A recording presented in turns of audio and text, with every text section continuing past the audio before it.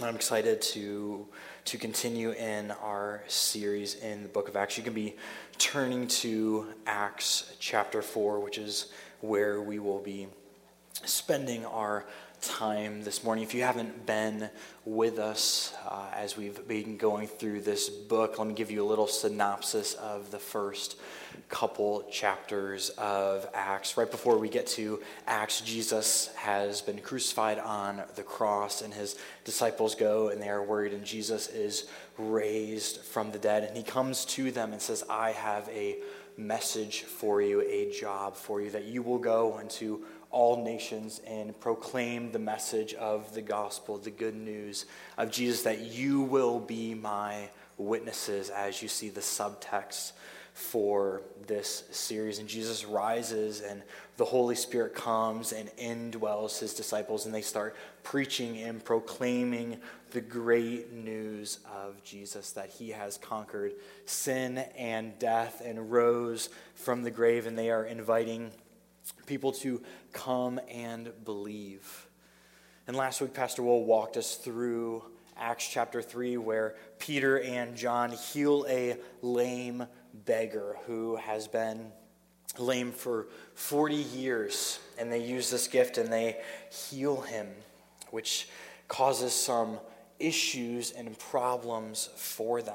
In fact, what we will see in Acts chapter 4 is that this is the first moment of opposition that the disciples face after Jesus' resurrection, that they'll be taken into custody, and this shouldn't come as a surprise to them.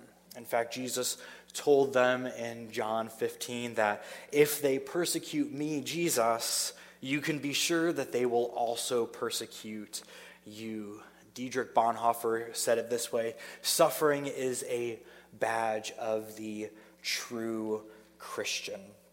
And what we'll see this morning is that, yes, persecution happens and people don't really like the news of Jesus, but when we are truly enthralled with what God has done for us, we don't place much stock in our earthly circumstances. Instead of focusing on persecution this morning, which just really sounds like a fun topic for us, we will focus on how those early Christians responded in their boldness. And as boldness is what the early church needed in their pre-Christian society, you can be sure that boldness is also what we need as 21st century Christians in our post-Christian society. So in Acts chapter 4, I will invite you for the reading of God's word. We will read most of Acts chapter 4, verses 1 through 31. So I invite you to stand out of respect for the reading of God's word.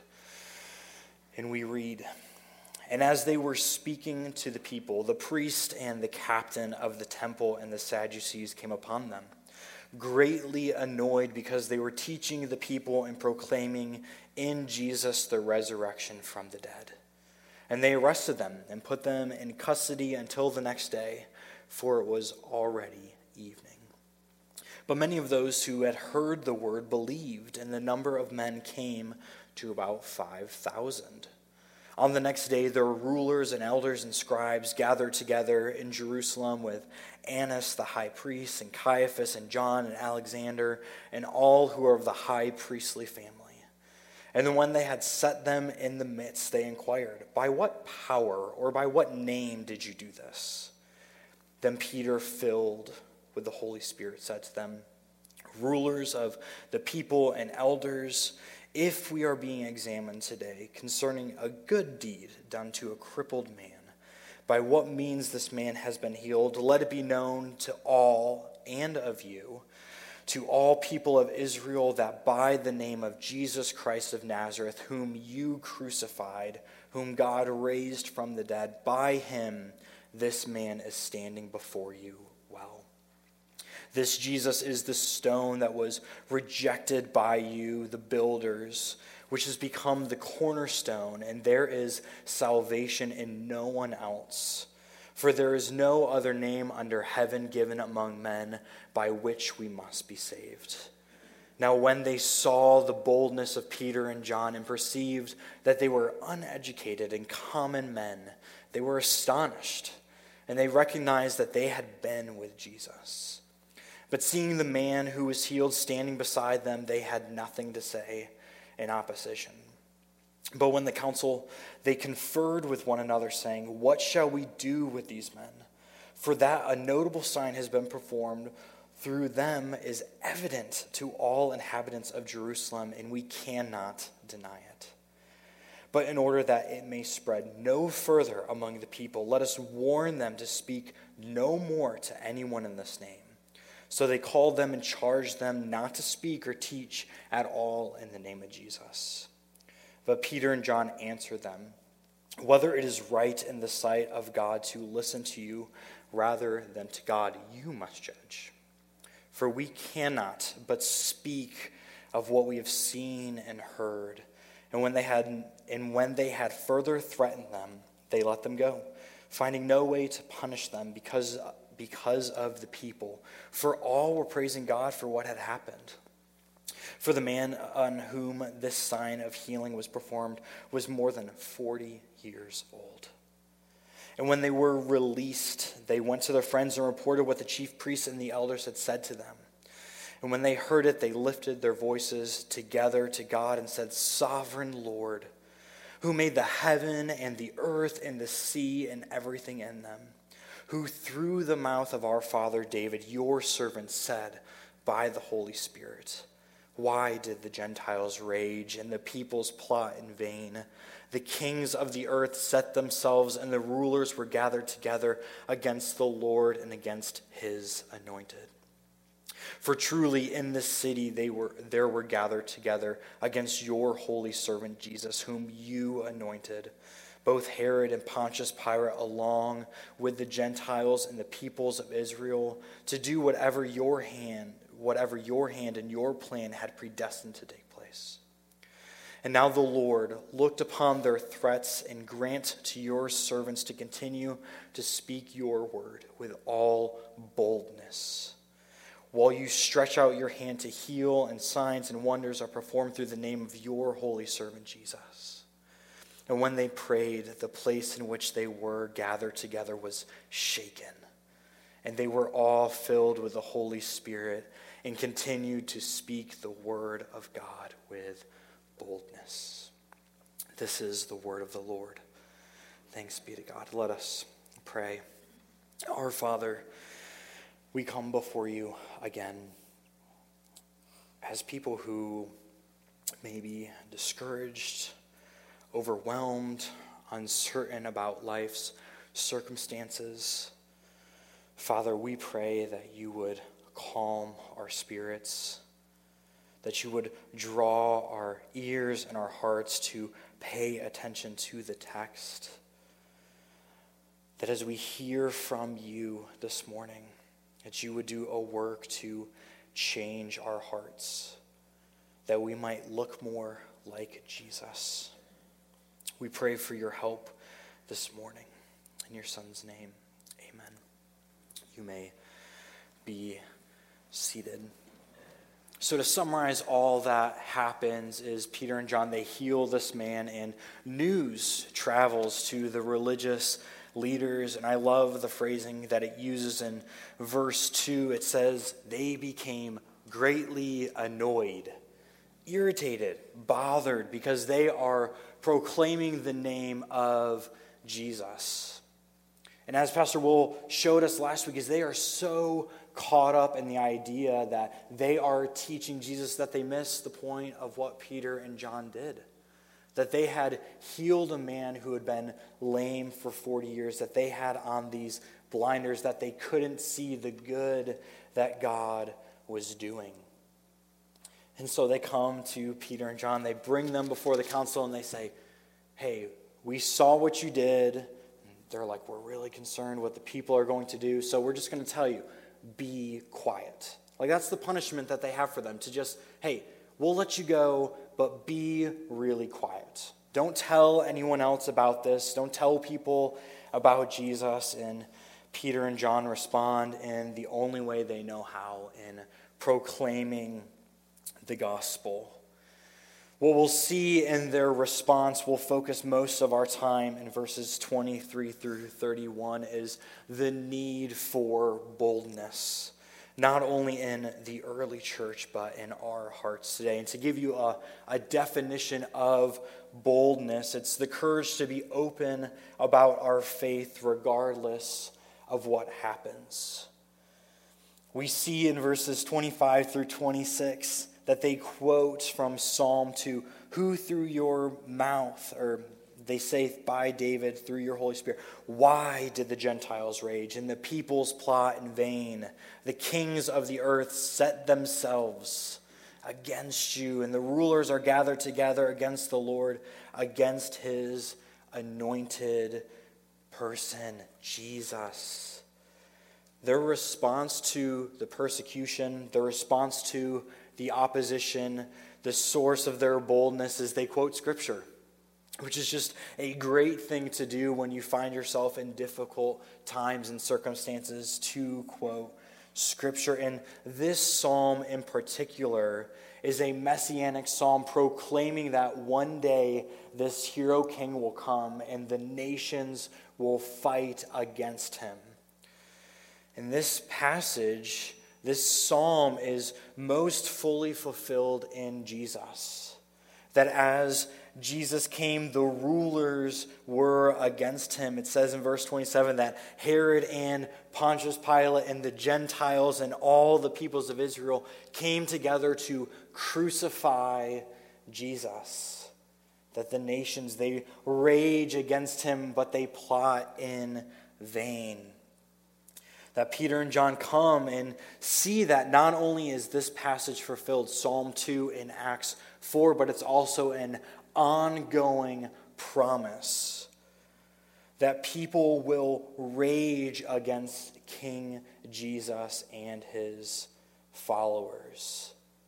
This is why we need boldness if we are going to participate in God's mission. Because the world is in rebellion against its rightful king, King Jesus. And truthfully, that is the main obstacle to God's mission, the problem which we must overcome. If we don't understand that the biggest obstacle to the spread of God's kingdom is people rebelling against Jesus, saying we don't want to submit to your authority, we could fall in traps of a host of other things that distract us from the mission of God. The gospel doesn't need us to soup it up and make it more attractive.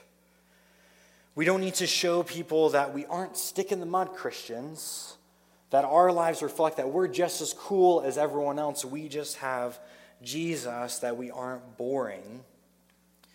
The main problem the world has with Christianity is not that it's uncool. It's not that Christianity is boring, but it's the claim that Jesus is king. Or we might fall trapped to believe that we need to be really smart and really intellectual and think of all these arguments to stump anyone who comes with objections to Christianity. But the comfort is that you don't have to be extremely smart, have a higher education to be a part of God's mission, because we read in verse 13 of chapter 4, now when they saw the boldness of Peter and John, and they perceived that they were uneducated and common men, they were astonished. Our education, our intelligence doesn't matter because people's main problem with God is not intellectual. It's moral. They do not like hearing that the rightful king of the world says that you are sinning and breaking his law. They hate that. And that is their objection. That is why the world is in rebellion against King Jesus. That is what Psalm 2 says. Why do the Gentiles rage? Why do the kings of the earth gather themselves? Because they want to be ruling instead of allowing the rightful king to rule over their lives. And what's needed most from us in advancing God's kingdom to the ends of the earth, to continue that mission that Jesus gave his disciples and all disciples that followed, is not relevance or intelligence, it's boldness. We don't need to be like Amy Poehler and Mean Girls and say, I'm not a regular mom, I'm a cool mom. What we need to do is boldly declare Jesus and his good news. We need to be bold because the world is in rebellion against our King. So that is our need for boldness. We need to be boldness because the world is raging and rebelling against King Jesus, but we'll also see the basis of our boldness. This prayer, so this section, verses 23 through 31, is a prayer from the other Christians at the time when Peter and John come back and say, hey, here's what happens, and we still proclaim the message. They're saying, God, make us bold. We see the need to be bold because people do not like the message of Jesus. So this prayer not only tells us why we need to be bold, but how it is that you and I and those early Christians can be bold. The basis of our boldness is not us. It's not some inner strength within us, and it's important to emphasize that because anytime the Bible talks about courage or confidence or anything of that kind of nature, it never says that it's grounded in us as individuals. That the Bible doesn't say, Daniel is bold because of things he did. No, Daniel's bold because of the faith he had in God in spite of being thrown into the lion's den. It never says that boldness or confidence or courage is grounded in us. But instead, the basis of our boldness is not in ourselves. The basis of our boldness is in God. More specifically, it's in our sovereign God. The first words out of the disciples' mouth when they hear that the religious leaders are coming after Peter and John is to say, Sovereign Lord, Sovereign God. And in this prayer, they go on to describe God's sovereignty in three important ways. First, we see it in that God is sovereign in creating. If you look at verse 24, Sovereign Lord, who made the heaven and the earth and the sea and everything that is in them. This is the starting place in the Bible, for the Bible, and it's also the starting place for our boldness, that God created everything that exists. This is a statement that the Bible repeats over and over again, that God is the creator of all things. That he is the rightful ruler over all things because he made everything. And I think it's clear that this is something we need to be reminded of over and over again because of the number of times the Bible says that God created all things over and over again. But whenever the Bible speaks of God being a creator of all things, it's not simply reminding us that he is the origin point of the universe, that he's the one that started all things, although that is true. It's also reminding us of God's power. The Bible is reminding us that there's nothing in the universe that is more powerful than God. Because he created everything. So everything is at least less powerful than he is. So that means that there is nothing in this world that can knock God off his throne. There's nothing that can challenge his ruling over the world. Now, how does that truth, that God is the creator of all things, provide a basis for our boldness? Well, God's sovereignty over creation means that we have nothing to fear.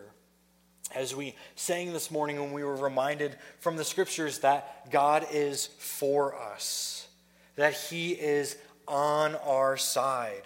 And although the world is in constant rebellion against King Jesus and people are going to respond negatively when we are open about our faith, when we face this negativity, this hostility, this opposition, we don't have to fear the response of others because they can do no ultimate harm to us.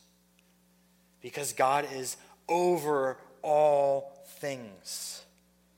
That we don't fear what other people can do because by the blood of Jesus we have been reconciled to this all-powerful God, that we have a relationship to him. That the Bible refers to God as our good Father, and like any good father, a good father protects and cares for his children. Our God cares and protects his children, that nothing happens without him allowing it. And being in Christ, the one who created the heavens and the earth and all things, he is our help. Romans 8:31 says, if God is for us, the last part of that is, who can be against us? Meaning, who cares if the nations and the Gentiles rage against God because he is more powerful than all of them combined? That truth should bring great comfort to us. The second way we see God's sovereignty through this is through speaking. Verse 25, who through the mouth of our father David, your servant, said by the Holy Spirit. This is one of the foundational truths of Christianity, that our God is a speaking God. It's in fact how he started the creation of all things. God said, let there be light. Let there be darkness. Let there be earth and sky and land. God spoke and all things came to be. But God didn't just speak the universe into existence. He also revealed himself to us. And he revealed his purpose for humanity. And because we believe the Bible is the Word of God, the all-powerful Creator, it means that it is true, that it is authoritative, and that it will be fulfilled, all the promises that are in it. This is the point of the early Christians quoting Psalm 2, that they're proclaiming that the words David wrote over 1,000 years earlier has come true in Jesus' crucifixion, that he has sovereignly spoken through his word. And now, because what was spoken by David has come true, that they rage against the anointed, the rightful king, Jesus, that we can have confidence. This brings a basis for our boldness because God is sovereignly speaking, that we can be certain about the message, that he's told us exactly what it is to do. He says, I want you to go to Jerusalem, Judea, Samaria, to the ends of the earth. That God told us, I want you to go to the ends of the earth proclaiming the message of Jesus. And you can do this because everything promised in the Old Testament is being fulfilled or has been fulfilled through Jesus. That it said that there would come a king in Genesis 3 who would be killed, but he would rise again, conquering all sin and death, that we should find great comfort, that we don't have to worry if the message of the Bible is true. We don't have to worry if Jesus is a way to God or the way to God. That we don't have to doubt if Christianity is a truth that works for me or the truth for everyone.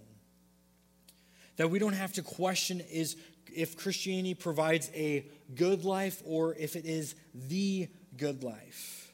Because the Bible tells us in all certainty that Jesus is the way, the truth, the life, because God has sovereignly said so. Because of the truths of Scriptures, we can have confidence that God has never made a mistake, that he's in fact told us what is going to happen. We can take confidence because God has sovereignly spoken to us. The third way in which we can find a basis for boldness in God's sovereignty is in his governing. Verses 27 through 28 says, Herod and Pontius Pilate, along with the Gentiles and the people of Israel, to do whatever your hand and your plan has predestined to take place.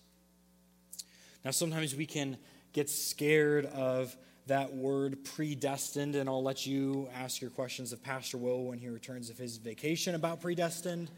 But what these verses are driving at is that Herod and Pilate and the religious leaders and all who were heading to crucify Jesus, that it didn't happen because things weren't going to plan. It's not because things were out of control. It's not that God didn't know what was going on. No, in fact, God had everything under control and things were going exactly to plan. It means that God's sovereignty is governing everything according to God's purposes. Even the death of Jesus was a part of God's plan, that he knew all that was going to happen leading up to Jesus' death and all that was going to happen following Jesus' death. Although I am sure the disciples were wondering, Jesus, what is going on? Why are all these things happening? How can we find hope if you're going to be killed? And Jesus told them many times, this is the plan the Father has set forth. How does this provide a basis for our boldness? God's sovereignty and authority means that he is governing all things so that his mission will be accomplished. That everything God allows to happen is to further advance his kingdom. That when we participate in God's mission to declare the gospel to the ends of the earth, it does not mean that we are engaging in mission impossible or even engaging in mission probable. It means that we are engaging in mission guaranteed. That God has said, I will have all nations bow down before me, that my name will be declared to all people. Matthew 16:18 says, I will build my church, this is Jesus speaking, and the gates of hell shall not prevail against it. That even the strongest thing that stands in opposition to the kingdom of God cannot stop him from advancing forward. Even though these religious leaders came forward, and this is the time when, if the gospel message is going to be squelched out, this is going to be the moment, because this is when they've faced their first opposition since Jesus has left.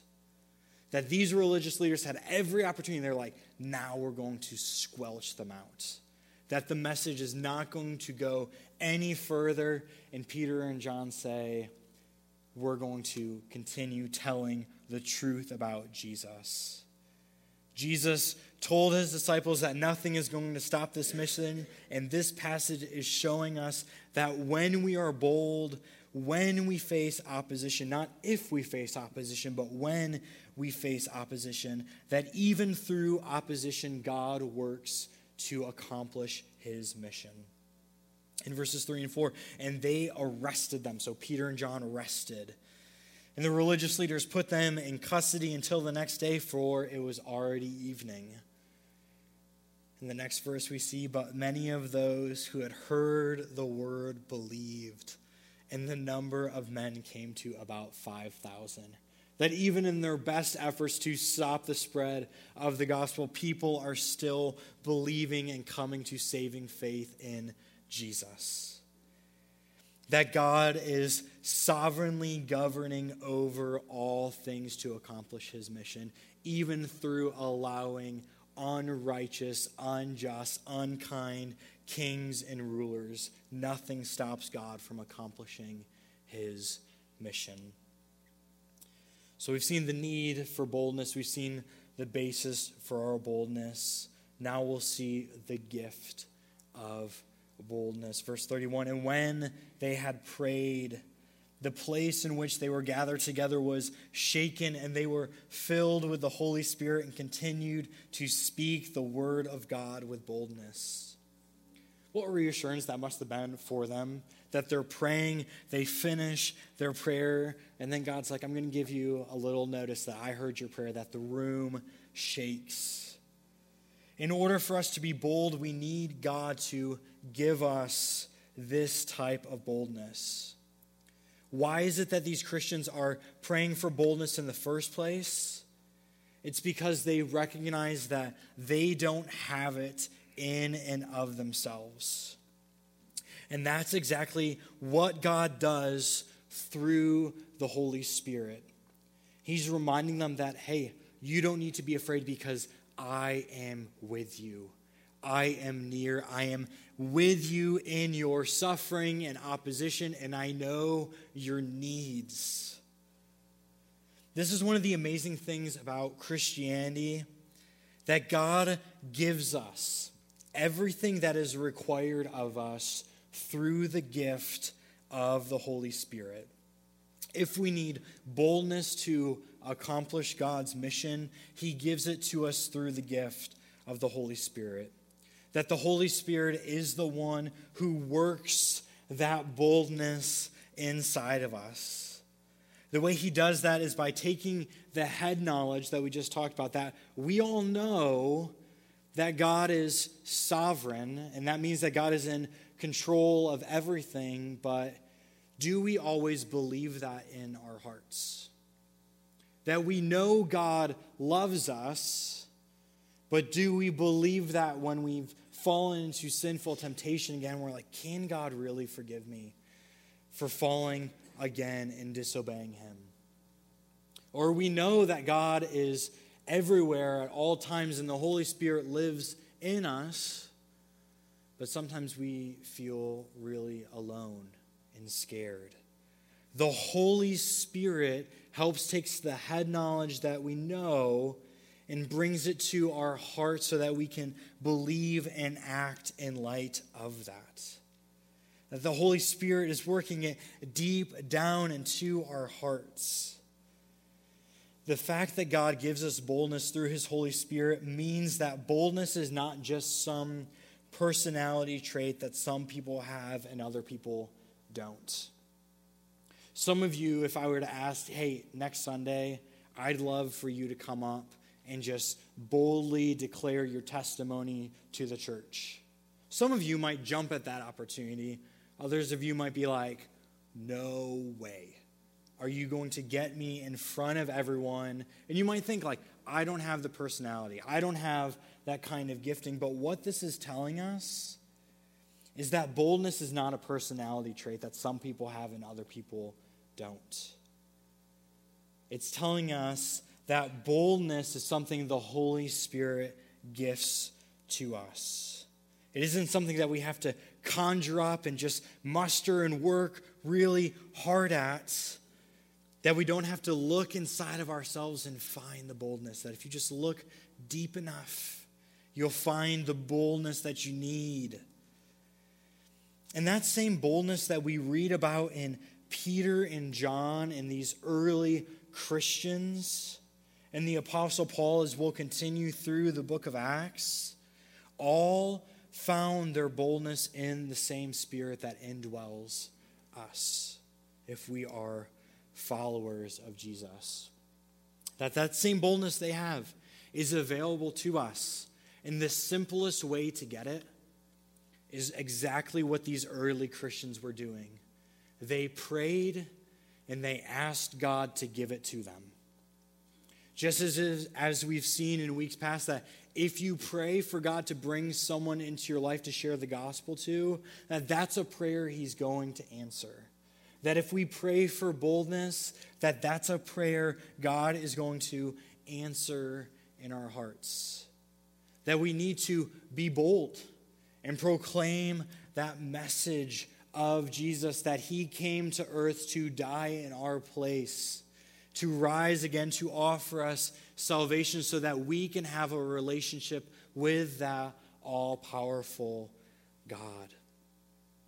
And so we take all this, and point number 4 is kind of our application of this, the practice of boldness is, what does this actually look like in your life and mine to have boldness? Verses 29 through 30 says, "And now, Lord, look upon their threats and grant to your servants to continue to speak your word with all boldness, while you stretch out your hand to heal, and signs and wonders are performed through the name of your holy servant, Jesus." Practicing boldness simply means speaking about Jesus. It doesn't mean to be really aggressive and hostile about Jesus. I was talking to some who attend. They went to Missouri S&T, and they shared about this guy who would come on campus and kind of stand on a soapbox and have this microphone and really aggressively proclaim a message to them about how they're all going to hell and that Jesus is the way. And he's got some truth in there, but the way he is doing it is very hostile and very aggressive and almost violent in his speech. But what we see and what's modeled through us throughout the book of Acts, as some have put, is to be winsome and wise and respectful.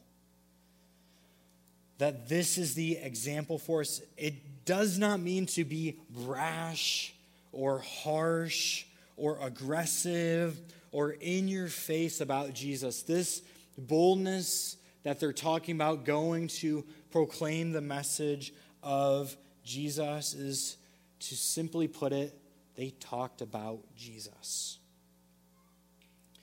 And I think that's a problem that most of us have. It's not that we are too outspoken about Jesus, but it's that we're not speaking about Jesus at all. That we might like getting to know our neighbors and our coworkers or the parents on our kids' soccer team. We might go and enjoy serving in the city. And all of those are good things, and don't misunderstand me. Those are good things. Those are necessary first steps to building bridges and relationships with people. But we need to remember what the point of building a bridge is. It's to get something to the other side. And for us, when we're building those relationships, what we're trying to get to the other side is the message of Jesus. That those first steps are only first steps towards the final steps of sharing Jesus with other people. That we don't only want to share the gospel in deed, but also in word. That when we are truly enthralled with what God has done for us, that we cannot help but tell other people about it. That God, in his goodness and in his mercy and in his sovereignty, set his affection on us, that he was going to send Jesus to come to earth to die for us. That he died for you. That he died for me, not because he did anything wrong, but because he loved us. And when we truly believe, when we truly know that truth and believe in our hearts, our response would be, I can't wait till I get to tell other people about Jesus. And that continuing that statement that when we are truly enthralled with what God has done for us, we don't take much stock in earthly circumstances or opinions of others, because we are bold for him. That we have all that we need in our hearts to be bold for Jesus. That God even gives us help. He gives us his word. He gives us his spirit. He gives us everything that we need in order to be bold for him. But the question we need to ask is, if we aren't proclaiming that message to others, why is it? Is it that we know and believe the gospel, but we're nervous? We're scared. We don't know how people are going to respond to the message.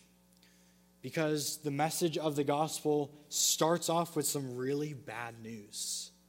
That all of us are in rebellion against God. And who likes to be told that they're doing something wrong? Like, oh, by the way, you did that wrong. I hate when I'll send an email sometimes and someone will respond like, hey, I think you put the wrong date. And I spend the rest of the day like beating myself up. Like, I can't believe I didn't look at a calendar. And we feel really bad. And that's kind of what the gospel does to people. Like, they hear that and they're like, oh, I don't like that. I don't like being told that I'm wrong. But the best part about the gospel is that in spite of the badness of our own sinfulness, that God still loved us. And that Jesus died for us.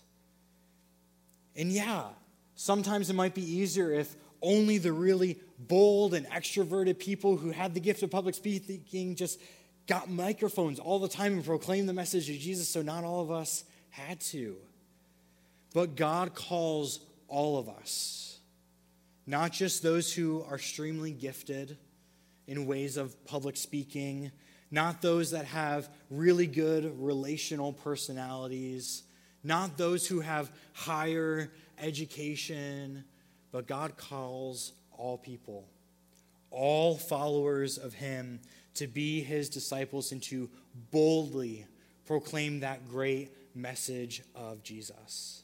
That message doesn't need us to make it cool, doesn't need us to make it relevant. We don't have to come up with really quippy phrases so that people believe the gospel. All we need to do is talk about Jesus and let the Spirit do the rest of the work in their hearts.